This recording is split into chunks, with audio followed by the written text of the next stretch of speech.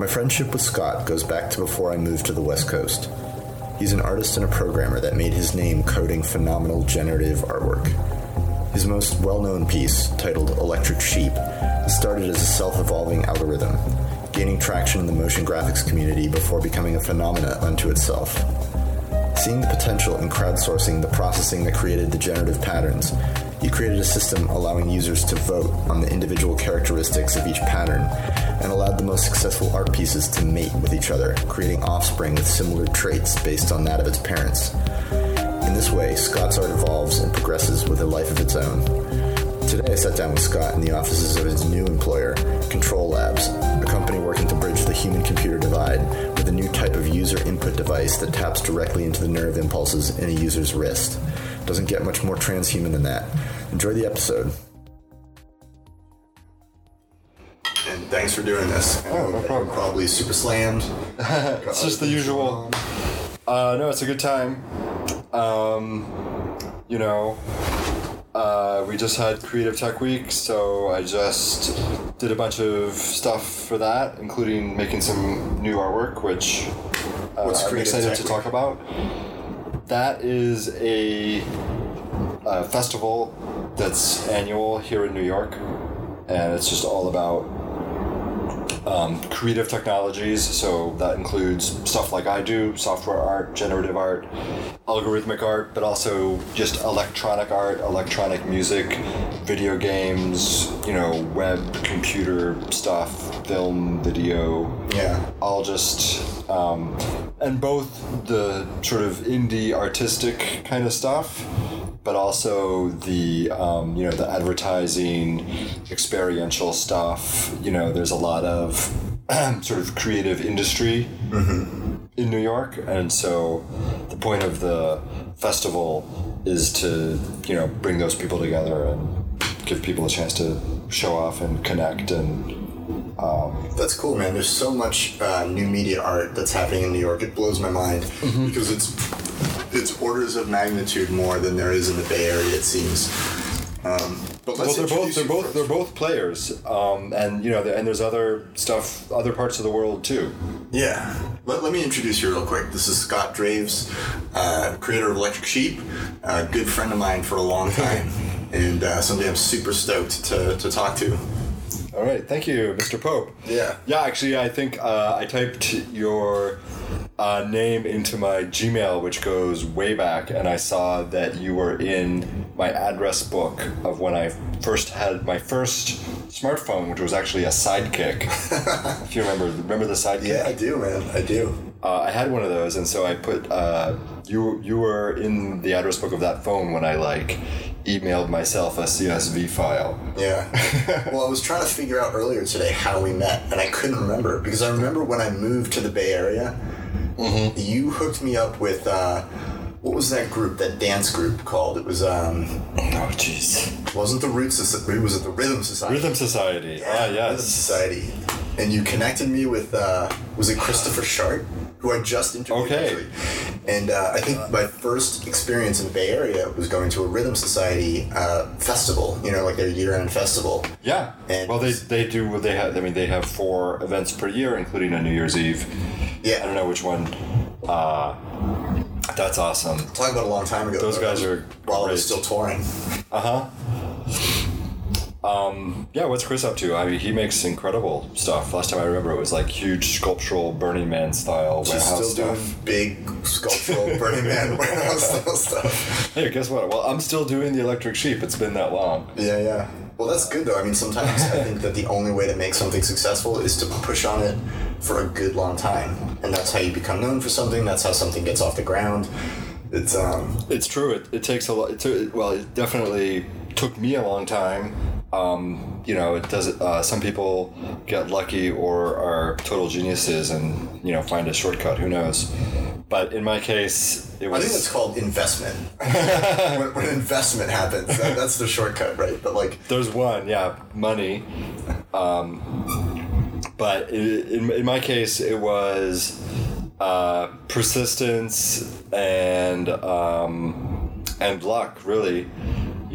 So I started Electric Sheep in 1999, wow. which is 20 years ago. Yeah, 20 years. It was actually the very first version I wrote in like just a week. I guess I was in between jobs. I had like just moved to San Francisco, and I think like I took 1 week to do nothing, 1 week to write the first Electric Sheep version, and then like in 1 week I like went to Burning Man. It was like I mean, you know, those two things have to go hand in hand together. But let's let's remind people what Electric Sheep is, or tell people who don't know. It's a generative visual algorithm. That's right. You packaged as a screensaver, but in, like, really it's generative visuals based on an algorithm which you wrote. Even further, that even predates Electric Sheep. That's even older, and I'll tell that story too. But yeah, the Electric Sheep is infinite animation that's created with the collective intelligence of the internet. And by collective intelligence, I mean thousands of computers and thousands of people working together. It's really, these days, the most accurate term for it is artificial intelligence, since So Electric Sheep uses computer learning? Machine learning. Learning? Totally. Interesting. I didn't realize that. I thought it was just... Well, I knew that it was a distributed processing load. There's that, which is part of it, but there's an AI learning part as well. And so the distributed part is based on this rendering algorithm. And so really, to understand it or to explain it, I have to go back to the fundamental generative algorithm. Let's go back. The flame algorithm, which is actually really my first official like artwork, and as far as I know, is the first open source artwork. Interesting. So you developed it as and what was it? Just like an open source toolkit? It's a piece of code, and it's a render engine that defined a visual language. Mm-hmm. And so it was, and it's the algorithm is kind of a combination between a particle system and a fractal. I was just going to bring that up because it looks very fractal. You know, it looks reminiscent of fractal, but it is after having played with a number of particle generators, you can see how. It is a particle generator. It's also, and because it has the particle aspect, so it's, the fractals that most people are most familiar with are called Mandelbrot fractals or Julia fractals, this kind of thing. Totally different algorithm. Those do not have a particle system. The way those things work is essentially you just loop over all the pixels on the screen, and for every pixel you run this iteration. And you do this math, and based on the answer, you draw the color, and then you fill up the screen, and you get a picture, and it looks like a fractal. Right. And that's just different from how the flame algorithm works, which is a whole different sort of category of things. Essentially, you, instead of looping over the pixels, you just have a loop that generates particles. And each particle lands somewhere on the screen. Right. And then you have to, and then there's a little bit of extra work to sort of shade the particles and make the image out of them. Now, this was all pre-Open Frameworks? Oh yeah, I started working on it in the 80s. Wow. Yeah, so way before all that. Where'd you write it in? Just C. And so it's straight C. Yeah, it predates. C++ didn't even exist, and it doesn't use OpenGL, doesn't use the frame buffer, doesn't work with lines or polygons or circles or geometry or anything like that. Yeah. And really that was kind of the idea. What I was trying to do was to get beyond the lines and the polygons and the geometry. That is our normal visual language of computer graphics. Well, did that even exist as a framework back then? Oh, totally. Yeah, the standard graphics languages, GL existed at that time. It wasn't called OpenGL. In the 80s? Absolutely. Wow, interesting. I thought that was a relatively modern, as in the last 15 years, phenomena. No. So that GL came from a company called SGI, and it was Like the SGI workstation. the SGI, yeah, totally. And it just eventually OGL, which was their graphics language, got turned into OpenGL, and had its own life. But even before GL, just like every computer, like going back to the 60s, as soon as they had raster screens. Yeah. They had graphics APIs and the way like the original Mac, or you had a graphics API where you could draw a line, you could draw a polygon, you could draw a rectangle, you could clear the screen, you could write text. Now, those were the things you could do, and I did all those things. I did that stuff. I did that kind of computer graphics for years, and I found I wanted to go beyond that. Mm-hmm. And so basically I was there were two things going on. One thing is I thought that the normal computer graphics was kind of like hard and mechanical, and like I was interested in like the real world, like nature, life, like fluid dynamics, the subtlety, the shading, the curvy, wiggly, undefined lines, shapes, like algae or whatever. It's like furry, right? Sure. Mimicking nature. Right. And so I wanted to come up with a computer graphics that could, reproduce that kind of subtlety, like the brush strokes. You know what I mean? Yeah. Brush strokes. So there's some texture there. There's like some meat. So that was one of my objectives, and the other one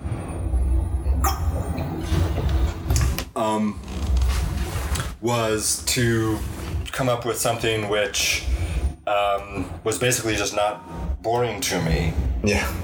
And I mean a particular thing by that, which is, when I was a kid and I learned, to program pretty much just sitting at home. I was just by myself in the dark with a computer and trying to writing programs and running them and drawing lines and polygons. Yeah, I feel like this is the origin story of Spirograph. every computer scientist. That's right. I remember very, very clearly some of the first programs I wrote was in BASIC on the Apple II computer, which is what I had. Yeah. Line 10, right? I equals 0. Line 20, print I. Mm-hmm. Line 30, I equals I plus 1. Line 40, go to 20. It was like a souped up graphing calculator. So it just looped and printed numbers, and so 0, 1, 2, 3, 4, 5, 6, 7, 8, 9, 10, right? And then the screen would scroll down as it filled with numbers, right? Yeah. And then as the numbers got longer, they would sort of make patterns and change, and it would basically make an animation on the screen. Yeah. So it's literally with 4 lines of code, you could make an animation. Right. But but it was kind of got boring. It was ASCII art. Yeah, exactly. It was ASCII art. Yeah. That was the very, very, very beginning. And after about 5 seconds or 10 seconds that you watch that thing, you basically you can see the patterns, and it kind of gets boring, right? Yeah. And then pretty soon it's just numbers scrolling on the screen. After a while, it's just not. You're done. So I would try to come up with a more so if you think of whatever, I would do spirograph. I would draw random lines, or all kinds of stuff. And I was trying to come up, if you think of the computer as just doing what you say, then why would the result ever surprise you? You know what I mean? Sure. And why would it be? There's no drama, Sure. right? So in a story, there has to be drama. Right. Well, this is when it gets into advanced mathematics, where it's not such a predictable outcome. That's right. And so the first step to making a program that's not boring is just put in some random numbers, mm-hmm. right? And But if you do that, like, it produces some variety, and if you're lucky, then the results actually might be aesthetic also. You know, like, if you draw 10 random lines on the screen, every once in a while, those 10 lines are going to sort of like, just by chance, are going to like look like something cool, Sure. right? You're going to say like, oh, that looks like... Well, then that's the Mona Lisa's face, or... That's the formula then, because Electric Sheep, it has a look. It has an aesthetic. Uh-huh. Well, we'll get to that. But this was it was a long process, and so this idea that you can use randomness, and the computer can like make a cool picture that has some aesthetic, but it's basically it's just not very often. Sure. Well, if you're just shooting in the dark. Exactly. Yeah, absolutely. So then I was like, well, how can I write a program that, you know, basically gets lucky all the time? Right. Never miss it. You know what I mean? That's never... Yes. Never miss. Yeah. Or like, you know, like instead of 1%, can it be 10%? Can it be 20%? Can it be 50%? Can it be 90%? Sure, you're looking for that Yeah, like even a creative person is going to screw up sometimes. you need that formula, or that it's an aesthetic, it's a style. Yeah. It's a mathematical style. Well, you need a language. And a language that can, you know, express things that are aesthetic. Yeah. And so, and I found, you know, language was the way that I could sort of cross over from sort of the finite to the infinite. And by that I mean, like, you know, like writing like if I show you pictures, if I give you an algorithm and it's always sort of doing stuff that's kind of the same, that's, you know, it's finite. And Well, it gets very repetitive. Right. Or formulaic. And so, you know, if I can generate like random sentences, even a finite number with a finite number of words, I can create an infinite number of sentences. Well, it's that paradigm with the monkey and... Yeah, that's what I'm talking about. Every once in a while, if the monkey is totally random, every once in a long while, he'll get lucky. Sure. But if we give him a keyboard that's sort of locked down so that he can only type grammatical sentences. Right. And he's basically doing, you know, like... what's the thing where you write in the words in pick a word adventure or whatever? Like, Hangman? No, not something like that. Sudoku? That's numbers. No. Anyway, you can rig it up so that you can make it so that the monkey can only type grammatical sentences. Yeah. It's like multiple choice. You can guide their Exactly. guide their aesthetic evolution. Right, and then the chances of the monkey typing something interesting goes way up. Right. Right? So you just lock down your formula, or you learned how to lock down your formula. That's right. And I designed a language where basically it's easy to say beautiful things. Yeah. Right. And that was the flame algorithm. Interesting. And so it is. It's a set of and the algorithm that solves it has to solve a mathematical equation. And like I said, the way it draws the images is not based on like normal computer graphics. It's not based on normal fractals. It's based on running this sort of simulation, generating like zillions of particles, and then it has like a shading algorithm and a coloring algorithm to like make the final image. And it's you know, it's just really, it just takes a lot of time to generate a lot of particles. Yeah, and that's so very, very processor intensive. Very processor intensive. It's like, so in the typical images in the Electric Sheep now are like 10 billion particles. Sure. And way beyond real-time computation. That's right. And so it takes, you know, at least 10 minutes, maybe, you know, on a low-end old PC, when like years ago I used to say an hour. Mm-hmm. These days it's actually less because everything is fast. But it's like far from real time. And so, you know, so in the mid-90s, so I think that I published, you know, I did a series of, I've been working on this algorithm for years, since I was an undergrad. And eventually I was out in Japan, actually. I was just in Tokyo. It's such a cool country. Yeah, and that's where I finally made the first version of this flame algorithm. It was like 1991 in the summer in Tokyo, and the way it happened is I had access. I was working in this lab, and I had access to an SGI supercomputer, and it was basically unused. Well, shit.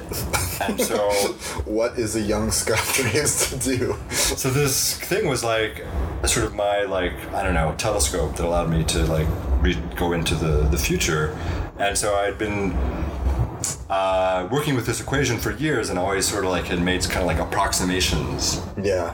In order to get an answer, to get an image in a reasonable amount of time. And so for the first time, I just said, fuck it. I'm just going to accumulate all the data and just come up with not an exact solution, but a stochastically correct solution. And the supercomputer was able to do that in a reasonable amount of time.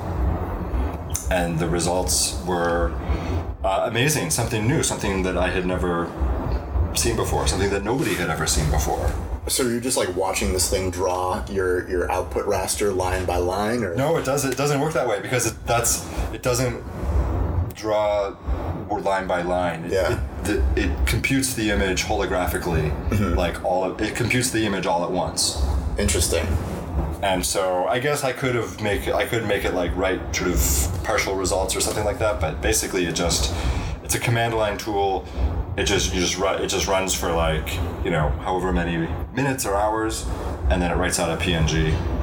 Man, you're done. That was the era of the mainframe. It's such a cool paradigm, and it's a paradigm that I completely missed out on. I'm so curious now, because I am a visual artist. It's how did the tools work back in the day? It's not like woodworking, where you still have a chisel. It's just an updated version of a chisel. It's we don't even have the equivalent of an SGI workstation that had its own OS, that had its own protocols, its own workflow, and that's gone.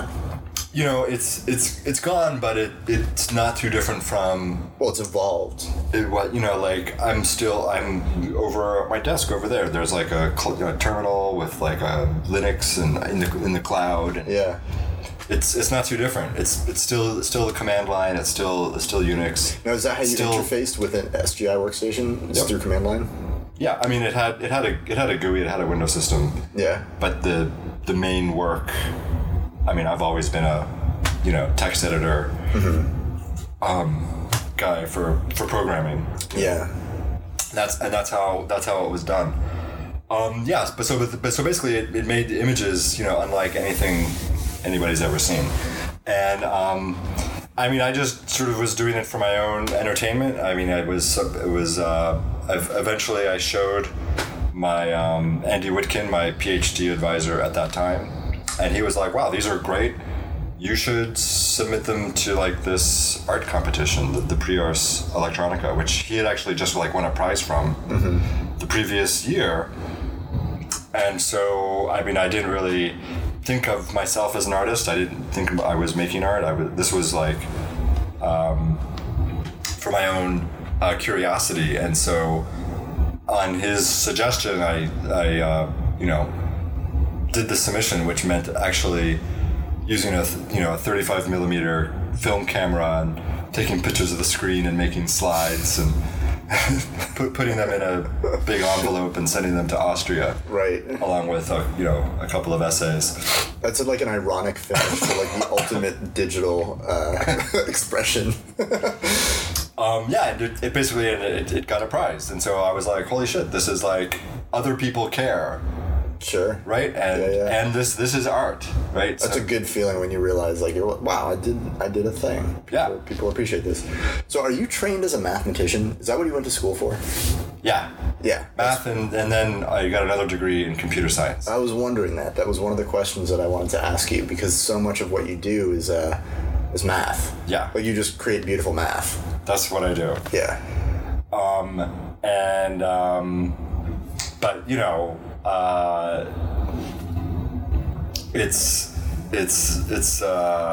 it's mostly math that is expressed through programming. Well, I mean, that's so computers, everything. The modern expression of math. Yeah, everything. Ultimately, everything a computer does is math. It can be reduced to ones and zeros, and but on the other hand, the experience of doing math is very different from the profession of mathematics is very different from the profession of like software engineering, which is really how I more think of myself. They're cousins. I don't think of myself as a mathematician. I do think of myself as using math. Yeah. I don't know if I ever really had much of a mathematical invention. You know what I mean? No, I think, honestly, man, I think that electric sheep is a mathematical invention, and it's a noteworthy mathematical invention. And I was actually reading through your Wikipedia page, and you also did something with, like, image collaging. I did. Yeah, and that's another example. The fuse algorithm. Yeah. I want to talk to you about that at some point, but sure. It's what you're doing is beautiful mathematics, and that's really cool. It's all generative visuals. I've always been fascinated by them because I am also, like, my aesthetic is very natural. I'm drawn to that aesthetic, and that's how you derive, that's how you explain nature, that's how you describe nature, is through math. Yeah, well, I mean, I can't do that. It provides us, a lot of sort of technology is not very humanistic, and so putting a little bit of this kind of soft stuff, the softness of nature into the computer, I think makes it attractive to people, or it gives people something worth responding to. Yeah. But it does have a price, which is, rendering these kinds of images is super expensive. And so computationally. Yes. And so for a long time, so after I first made the algorithm, I put it online, and so this was like early 90s when sort of it became like the first open source artwork. But I wasn't really, I was getting some code contributions, and then but the project was moving very slowly. Things just didn't happen that fast back then. Well, I mean, I'm sure the open source movement was much smaller. Exactly. And it wasn't things weren't online so much. There was no, GitHub. There was no, Right. It's hard to talk about, a revolution. I know. GitHub, man. It's there like was no Facebook. Google. There was no fucking Google. Do you remember Alta Vista? Yes, I do.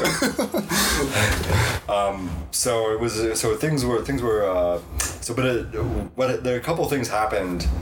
And so I made plugins for After Effects. I was going to ask you about that. See, that's when I came into that world. Yeah. I came in through the lens of the motion graphics packages, and that's right. I've seen a lot of artists kind of do comparable, similar. There are people who are on the same path as you are. Go through Touch Designer, for example, or Max MSP to a lesser degree, and 3D Studio Max or Nuke. It's these packages kind of allow you to create iterative work, but from a much higher level. Yeah. So now there's things that have these whole applications and frameworks that do create an environment where you just can, with a few lines of code, or not even code, man. We're talking about dragging modules. and dropping. Yeah, it's all modules. I mean, some of it's code. Some of it is code. Yeah, and there's not that much difference between code and modules. It's just it's a different way of looking at. It's the same. Program. It's just data structures underneath. But the so After Effects.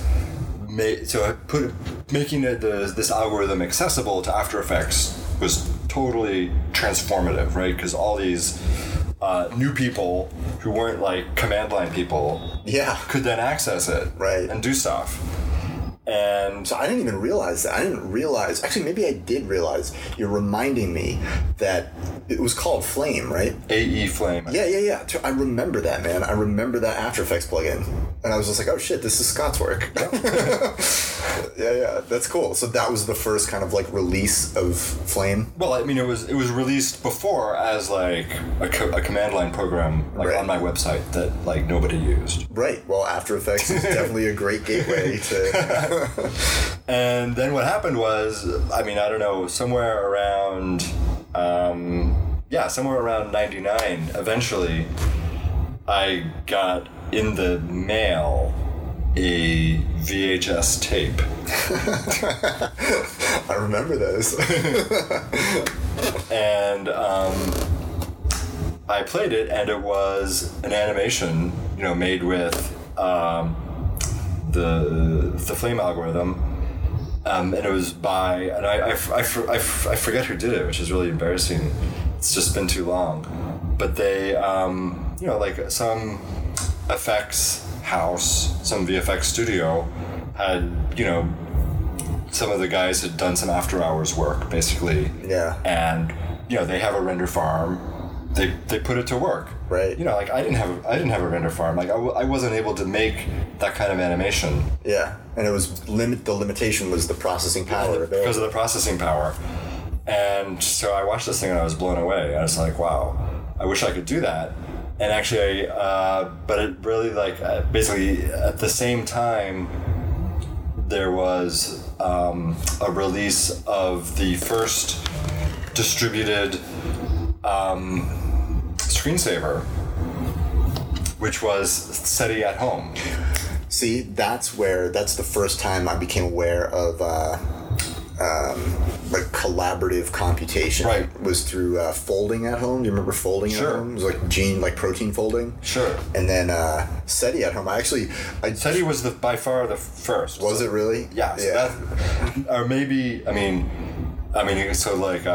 was 99. It was released in spring of 99.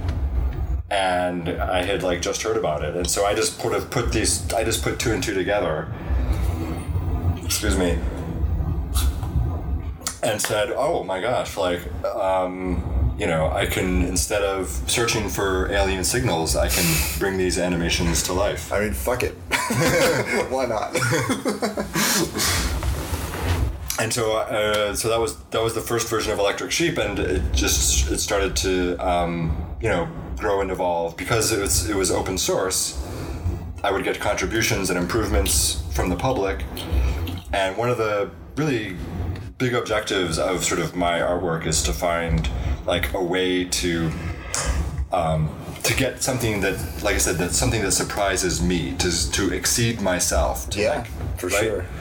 And so then it's like becoming a living organism almost. It's like and giving birth to this formula. It's going to go out there and it's going to generate. Yeah, and so part of in the 90s, as I was sort of studying information theory and artificial intelligence, that's when I sort of came upon my concept, which is I'm trying to sort of create life in digital form, like artificial intelligence or artificial life, and sort of my objective was really was right there, was to create a life form outside myself. Yeah, or an evolving that could be that could independently be creative, and there's some, I think I've had some degree of success. It's not creative like a real person. It's not conscious and intelligent like we are, right? It's just, but it's got a little thing. I do see some kind of spark, and I've definitely seen the Electric Sheep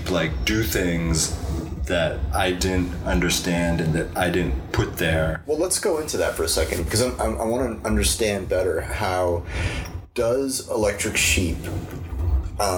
Is it a self-learning thing? Does it refine itself, or does it refine itself through iterations?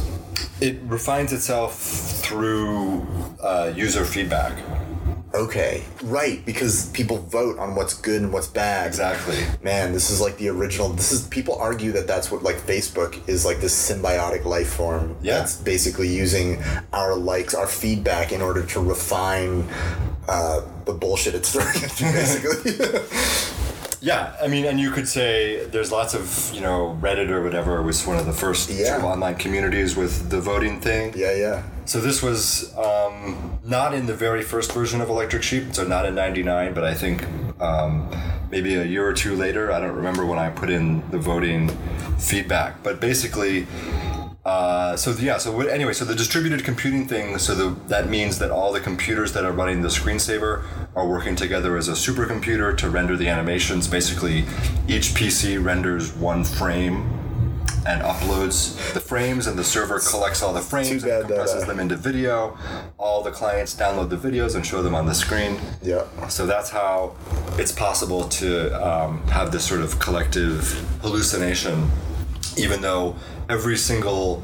And as you're watching that video, those bits, those images are actually coming from the whole internet-wide. Not in real time, though. Not in real time, but they were computed by, Right. everybody as you watch it. You're watching a group work or whatever. Sure. So no one pattern was done by one computer. It was it's kind of like, it's more like one frame. That's right. No one sheep was done by one person. But it is kind of... They're called sheep? Like each design is a sheep. Nice. That's right. Because each one has a genetic code. Yeah. And that's where the evolution comes in, and that's where the voting comes in. So the distributed computing thing, that just describes the rendering algorithm. Yeah. That doesn't describe the design algorithm, which is sort of harder and sort of more important. So how many variables are involved in like the algorithm? For example, your voting system is voting up and down on parameters. How many parameters are there in a sheep or in the system? Yeah, I mean, it's basically thousands. Really? So it's a massive number of sliders that you could be tweaking. That's right. Yeah. And they don't, it's not like a fixed list either. It's kind of open-ended. Mm-hmm. And that's why I call it a language. Interesting. And so it's probably not a language where you could write a novel. You know what I mean? But it is, like I said, if you think about it as like... It would be a good-looking novel. Well, it's like thousands of numbers, and each number is like a floating point number. Yeah. Some of those numbers are not super exciting. Like there's a palette, right? Uh-huh. So that's 768 numbers. Yeah, it's just your RGB palette. RGB palette times 256. Right. So, so in some sense, like 1,000 knobs is just the color, right? Right. Yeah. It's not too, but then there's a bunch of knobs for like the parameters of the equations and the iterations, and those are the ones that are kind of like structural or that are interesting. And there's thousands of them also. But if you put it together, it's like the amount of just the number of bits is enough for like just a couple pages. Sure. So it's kind of like maybe it's like a poem. Right. Right. It's not a novel, but it's like a haiku. Right. You know what I mean? Yeah. That's a good way of putting it. I like that. So there's some substance. You can say something, but it's like a mood. Right. It's not like a whole. But the problem is, it's super unpredictable on how to adjust the knobs to like get what you want. But it turns out that's totally fine with me because I'm not the kind of artist who actually... the way I work is not... I don't have a vision that I'm trying to reproduce. Well, no, you've created a system. What I want... Yeah, exactly. I want the system to come to me. Sure. And so there's two ways that happens in the electric sheep. And one of them is the AI, which is this genetic algorithm, Darwinian evolution, where each parameter set, basically... each 1,000 numbers produces one animation. Yeah. And then people vote on the animations. They show up on everybody's screen. They get rendered by this distributed system. Is it just an up-down vote? People vote up-down. That's right. And not everybody votes. A lot of people probably don't even know that you can vote. Yeah. But there's enough of them do that I get a clear signal, and then the more popular sheep mate with each other and reproduce. And so it does this with the genetic algorithm, which includes crossover, where basically it writes down the parameters in like a list, and then it kind of like takes some of these and some of these and some of these. Yeah. And so it has a child parameter set that has input from both parents. Sometimes there's like mutations, just flip stuff around randomly. So it's still using the genetics of both sheep. That's right. Right, but the environment that the evolutionary factor is the up-down votes. The up-down votes are what drive, is how it chooses which sheep to mate. Yeah. Yeah. Interesting. So it's really like the look of Electric Sheep, the aesthetic of Electric Sheep is constantly evolving, even now. So is it running on like a server somewhere? Do you have like a central server that's doing that math? Yep. Yeah. And then basically farming out the computation work? That's right. And that's just been running for the past 20 years. That's right. Nice. So I have I have a big database, or I should say a bunch of databases of these images and animations and the genetic codes, the parameters. Have you noticed the change over time? I don't know if it really has changed in any particular sort of character or sort of like organized way, because what people want, people are really irrational, and what they want changes over time. Yeah. And even and again, they get, even if you make something really cool and keep showing it to people, eventually they get bored and then they don't like it. So does that make sense? So of course. Well, that's what I mean. It's like so the electric evolutionary landscape changes over That's time. right. Like depending on who's looking, and I'm sure that back 10 years ago you had a whole different user base than you do now. That's right.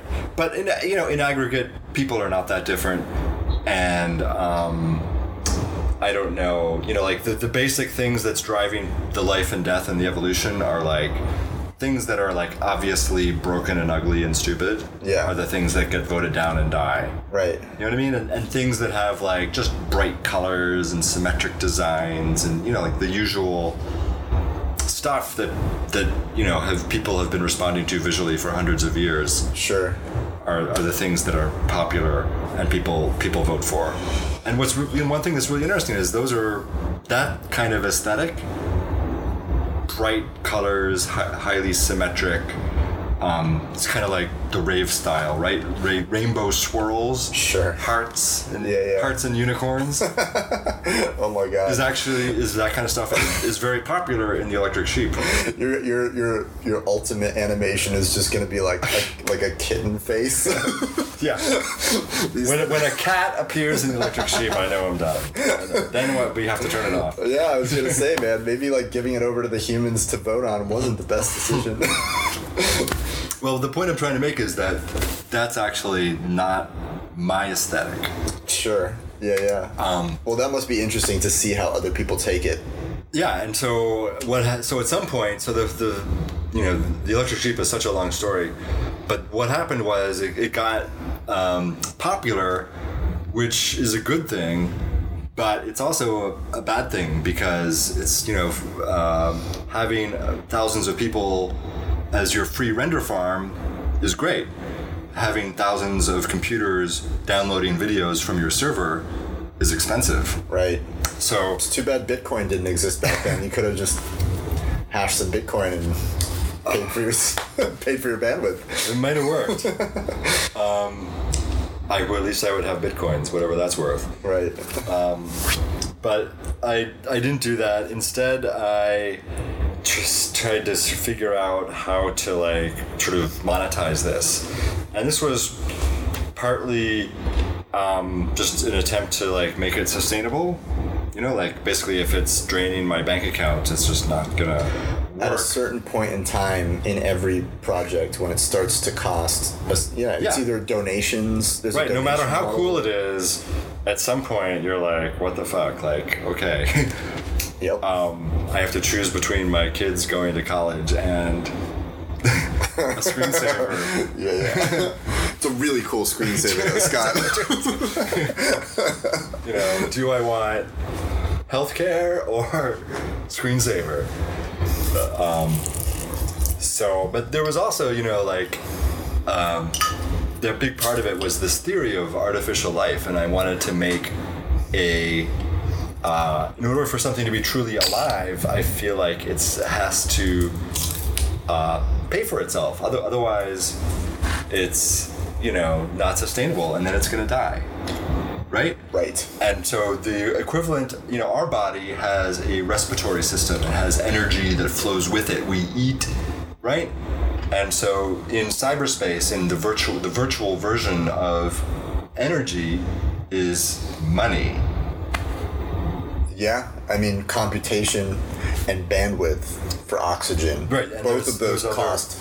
Yeah, you have to trade dollar points. There's sort of a physics of the virtual world, and so I felt like it needed to have like it needed a respiratory system. Sure. And so my first idea actually on how to sort of make a business model for it so that it could pay for itself was the VJ business. Yeah, because you did VJ for quite a while. That's how I met you, Scott. Yeah. That's how I met you. It's through the VJ scene. Yeah, I don't remember. I don't know. Do you know Toshi? Toshi who? Yeah, okay, maybe that's how I know you then. Anyway, sorry, sidetracked. But yes, gotta make this thing self-sustainable. And so the idea was, okay, the software is free. I mean, that was, I guess, a given. Yeah. And this is a classic problem. What open source business models? How can you make a living from open source? Right. Well, GeForce tried to charge for their screensaver, and look what happened to that. What did happen to that? I have no idea exactly. Right. I think didn't that guy end up working for Microsoft and get licensed into Xbox or something? Or I wouldn't be surprised.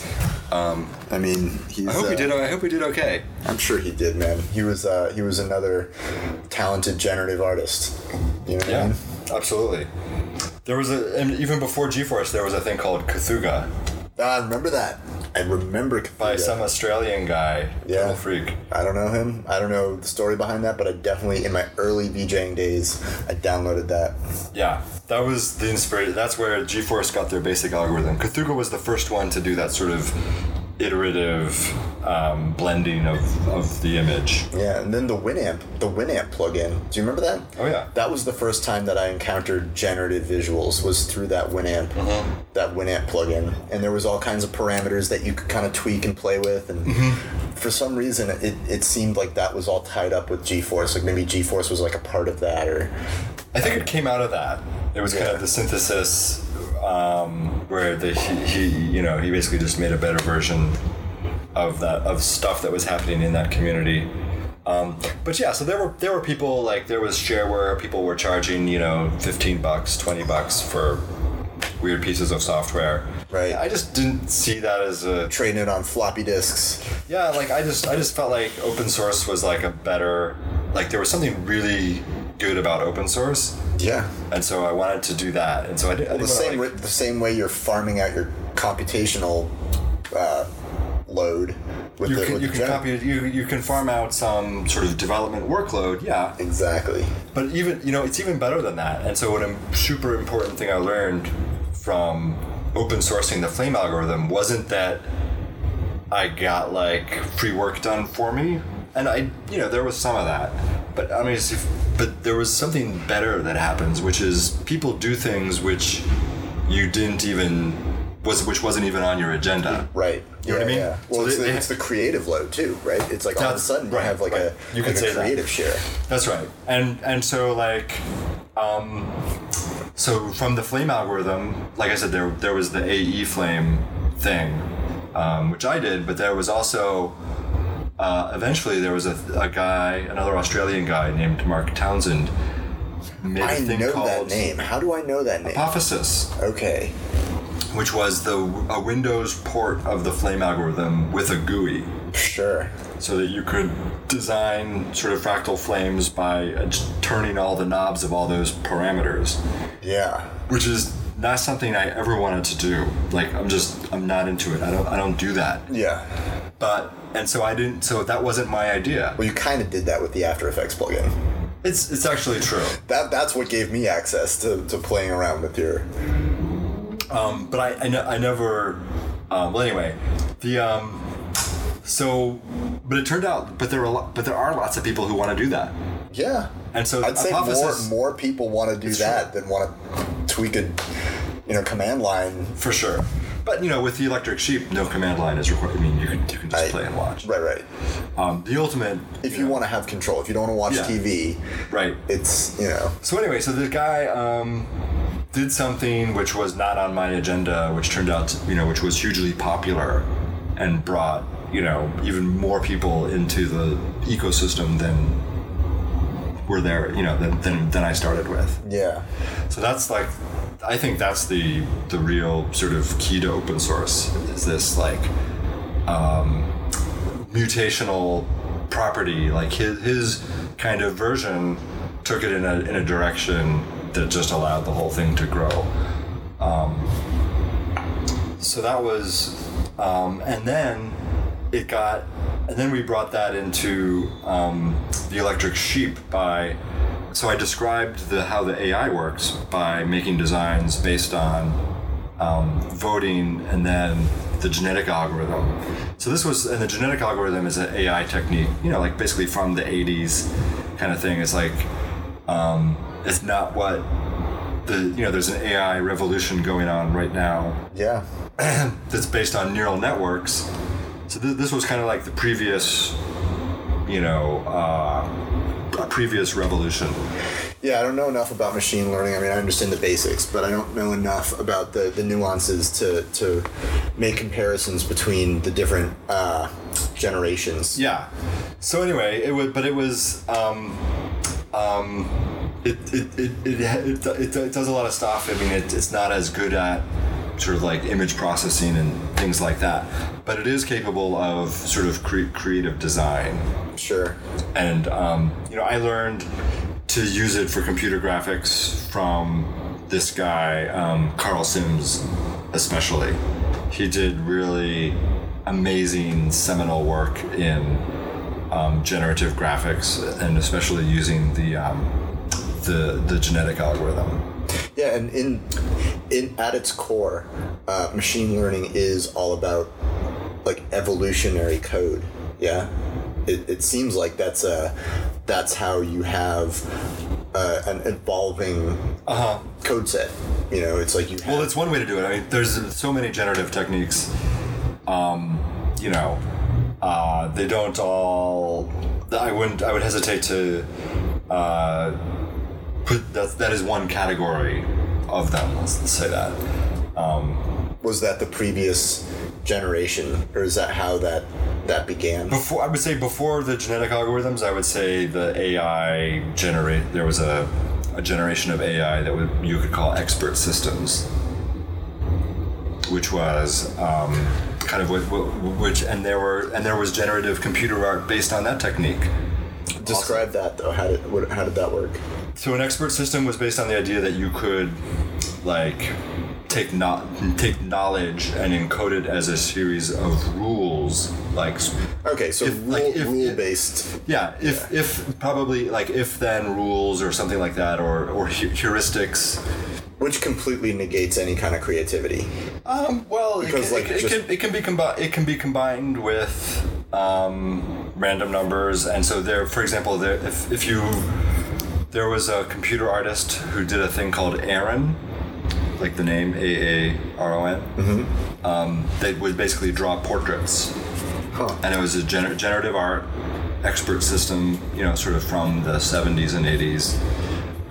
That was, quite famous. I mean, I'm sure like every major newspaper and magazine like wrote a story about it at some point. So back in the 70s, when we were on the cusp of human level machine intelligence. It was a thing. I mean, it was the best, and it was the best thing around in that day.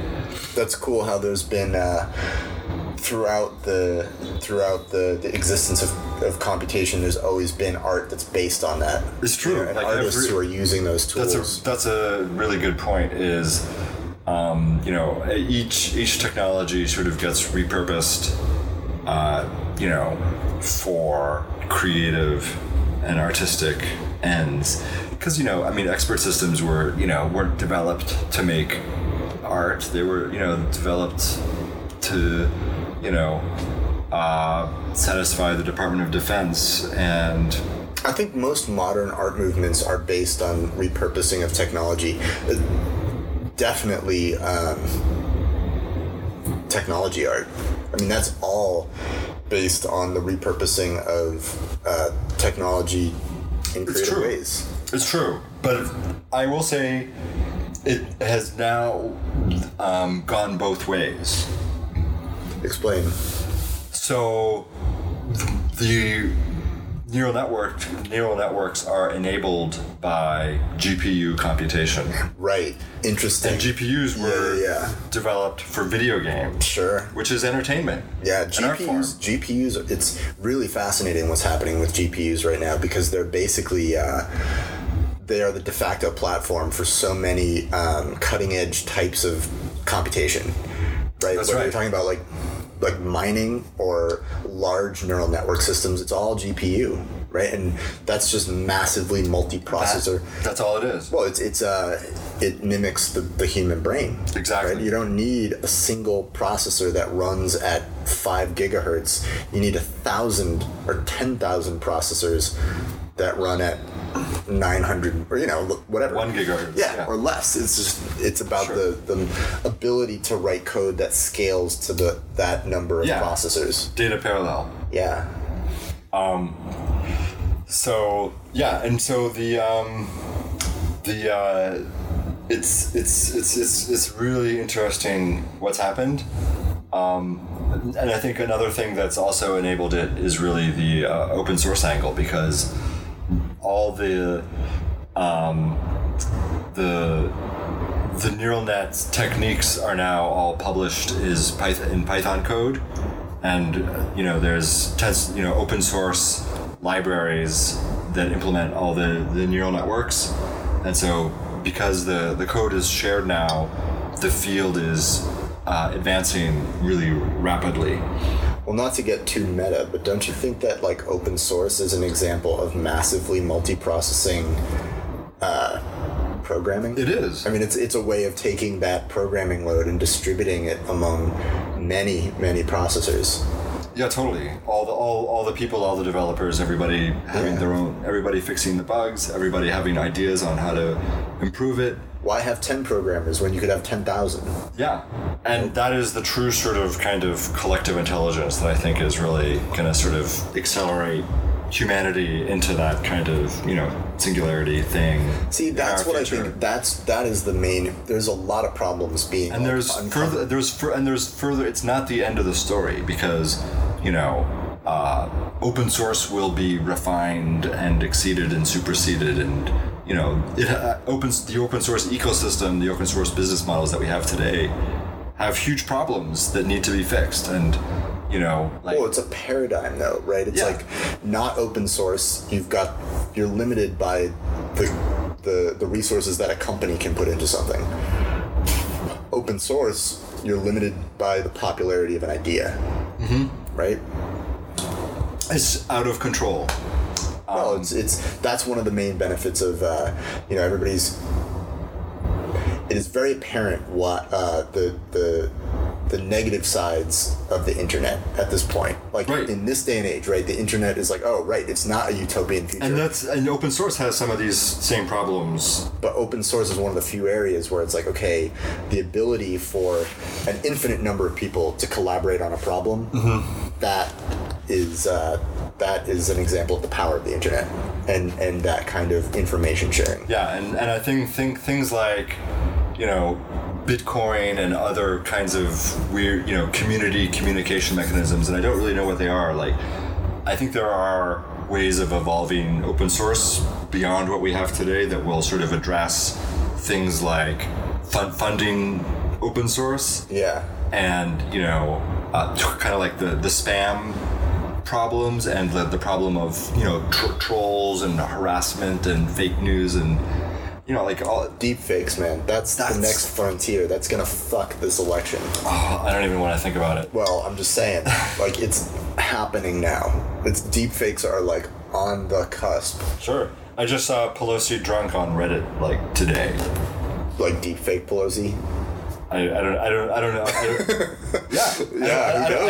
I didn't click on the link to confirm that it was made with that it was a deep fake, but I mean, Adobe has a tool now. It's how more accessible can it be? Yeah, it's crazy, man. So do you ever see yourself coming out with a real-time version of Sheep? Totally. I mean, I have a prototype. Do you? We did it. Because that's the wave, man. That's what's happening right now is real-time motion graphics, right? Yeah. That's real-time generation. So a couple of years ago, and I forget what the real instigation was, but I mean, compared to even 20 years ago when the Electric Sheep started, computers are like, 1,000 times faster now. Yeah. And we've got the GPUs. Yeah. And so eventually I was like, even though, even with a GPU, I don't think I can do like 10 billion particles at 30 FPS. But you don't really need 10 billion particles to draw a picture.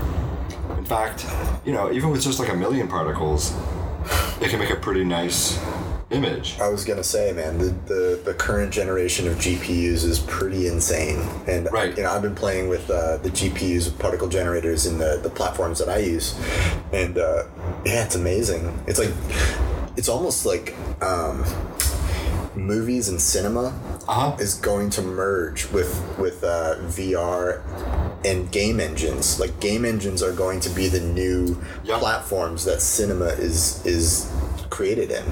That's right. And you're going to like drop into a world that's generated in real time. Sure. And you will participate in that, and there will be characters that you... It's so close. It's so close, man. Like looking at some of the real... like some of the shit that comes out of the Unreal Engine is unreal. It's crazy. Yeah. I'm not like a full-on gamer, but I'm not a gamer either, but I use the tools. Like, the same tools are... I have been dabbling in VR stuff, through Control Labs. And,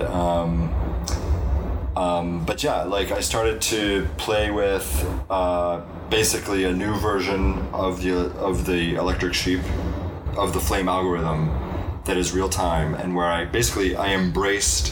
I went back to the geometry. Yeah. And I said, okay, like, let's just, draw the particles, just like everybody like draws. I mean, the whole style of like dots and lines is everywhere now anyway. Yeah. So I said, like, just like, back a long time ago, it was innovative to go beyond dots and lines. Now it's like retro. So I'm just going to do it. So I did like a real-time interactive audio responsive Electric Sheep. It's called Dots. It hasn't really been released, but I've done a couple of shows. Well, send me a copy. I want to play with it. I won't release it. I just want to play with it. I'm not gonna. No copies. No. I swear to God, Scott, I'm not gonna put it on the Pirate Bay. It's just not ready. And especially because we're using it here at Control Labs now. And so some of the demos we're doing are real-time Electric Sheep, the dots, under control of your neural networks. Man, dude, I really want to talk about that, but I have to go meet my friends for dinner. Okay. Next podcast. If you go to the website, I think, and look around, you'll find there's some videos online. Real quick though, Control Labs is using biofeedback picked up through your wrist. That's right. Well, I wouldn't call it. It's not. I don't even want to say biofeedback. anything because I don't know what's secret sauce or not. But why don't you describe it? I'll describe it. It's basically Control Labs. We make a wristband that reads the nerve signals that come from the muscles that control your hand, and then we decode them using neural nets, and then you can control basically anything in your computer. It's like keyboard 2.0. It's like the future of UI. That's the plan. And so the first thing we're targeting is the XR market, virtual reality. Makes sense. That you can, in VR, you can see your hands and they look like your hands and they do what your hands are doing. Yep. And you can control a user interface, in VR. It's so fucking cool. Like the other day when we were watching that drone be piloted by those guys with the... It's crazy. This office is ridiculous. Thanks. Thanks, Rob. Yeah, dude, this was really fun. But before we go, also, you are selling your electric sheep right now as a subscription model. That's right. So that was we started talking about the business model. The VJ thing didn't work out. It never does, honestly. especially I know one VJ who has like made a career. It was a great way to get invited to a lot of parties. Had a lot of fun. Fun way to spend your 20s. But yeah, that's not super profitable. And the bottom line is the club industry is a fucking nightmare. Yeah, who wants to spend their time in nightclubs? Drugs and alcohol is not my... I mean, if you're participating, it's fun for a couple nights. But if you have to be working at a club and sober, not so much. So anyway, that business model passed, and then I asked myself the question, where are the visuals respected? Where do I really, because in the club scene, it's all about the DJ. Yes, it is. They show up with a box of records. I have to bring the fucking the projector. Right. Anyway, I don't even want to talk about it. It's traumatic memories. So I said, basically the answer is, where are the visuals respected? The answer is, it's art. Yeah. And so then that's when I started to make high-end art out of the electric sheep. And that's when I want to return to that aesthetic question. When I started making high-end art, like high-def animation with the electric sheep, I was not using the most popular winners of the genetic algorithm, because those are the rainbow unicorns. Right. So I would pick my favorites. You're the curator. I was the curator. Yeah. So it was my personal favorites created by the AI, picked by me, but the AI, of course, is working based on human feedback and also human designed and uploaded things. So we went beyond merely AI Darwinian evolution. We added in intelligent design. Whoa, dude. Which by that I mean that Apophysis program, remember? Yeah. So there's a whole community of people who use the GUI, the Apophysis GUI, and Apophysis has now spawned more competitors. The best one out there is called Chaotica.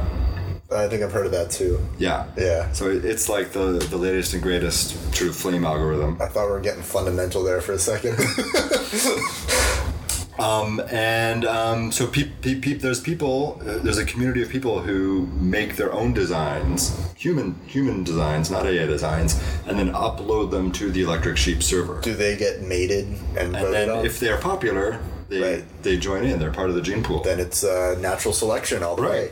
So there's many layers of human, so that's why I say collective intelligence. There's like contributions from me, from the community, from the software, from the AI, from the history. It's like the final result is just like, it's just like a little bit of everything. So it's like collective intelligence. Yeah.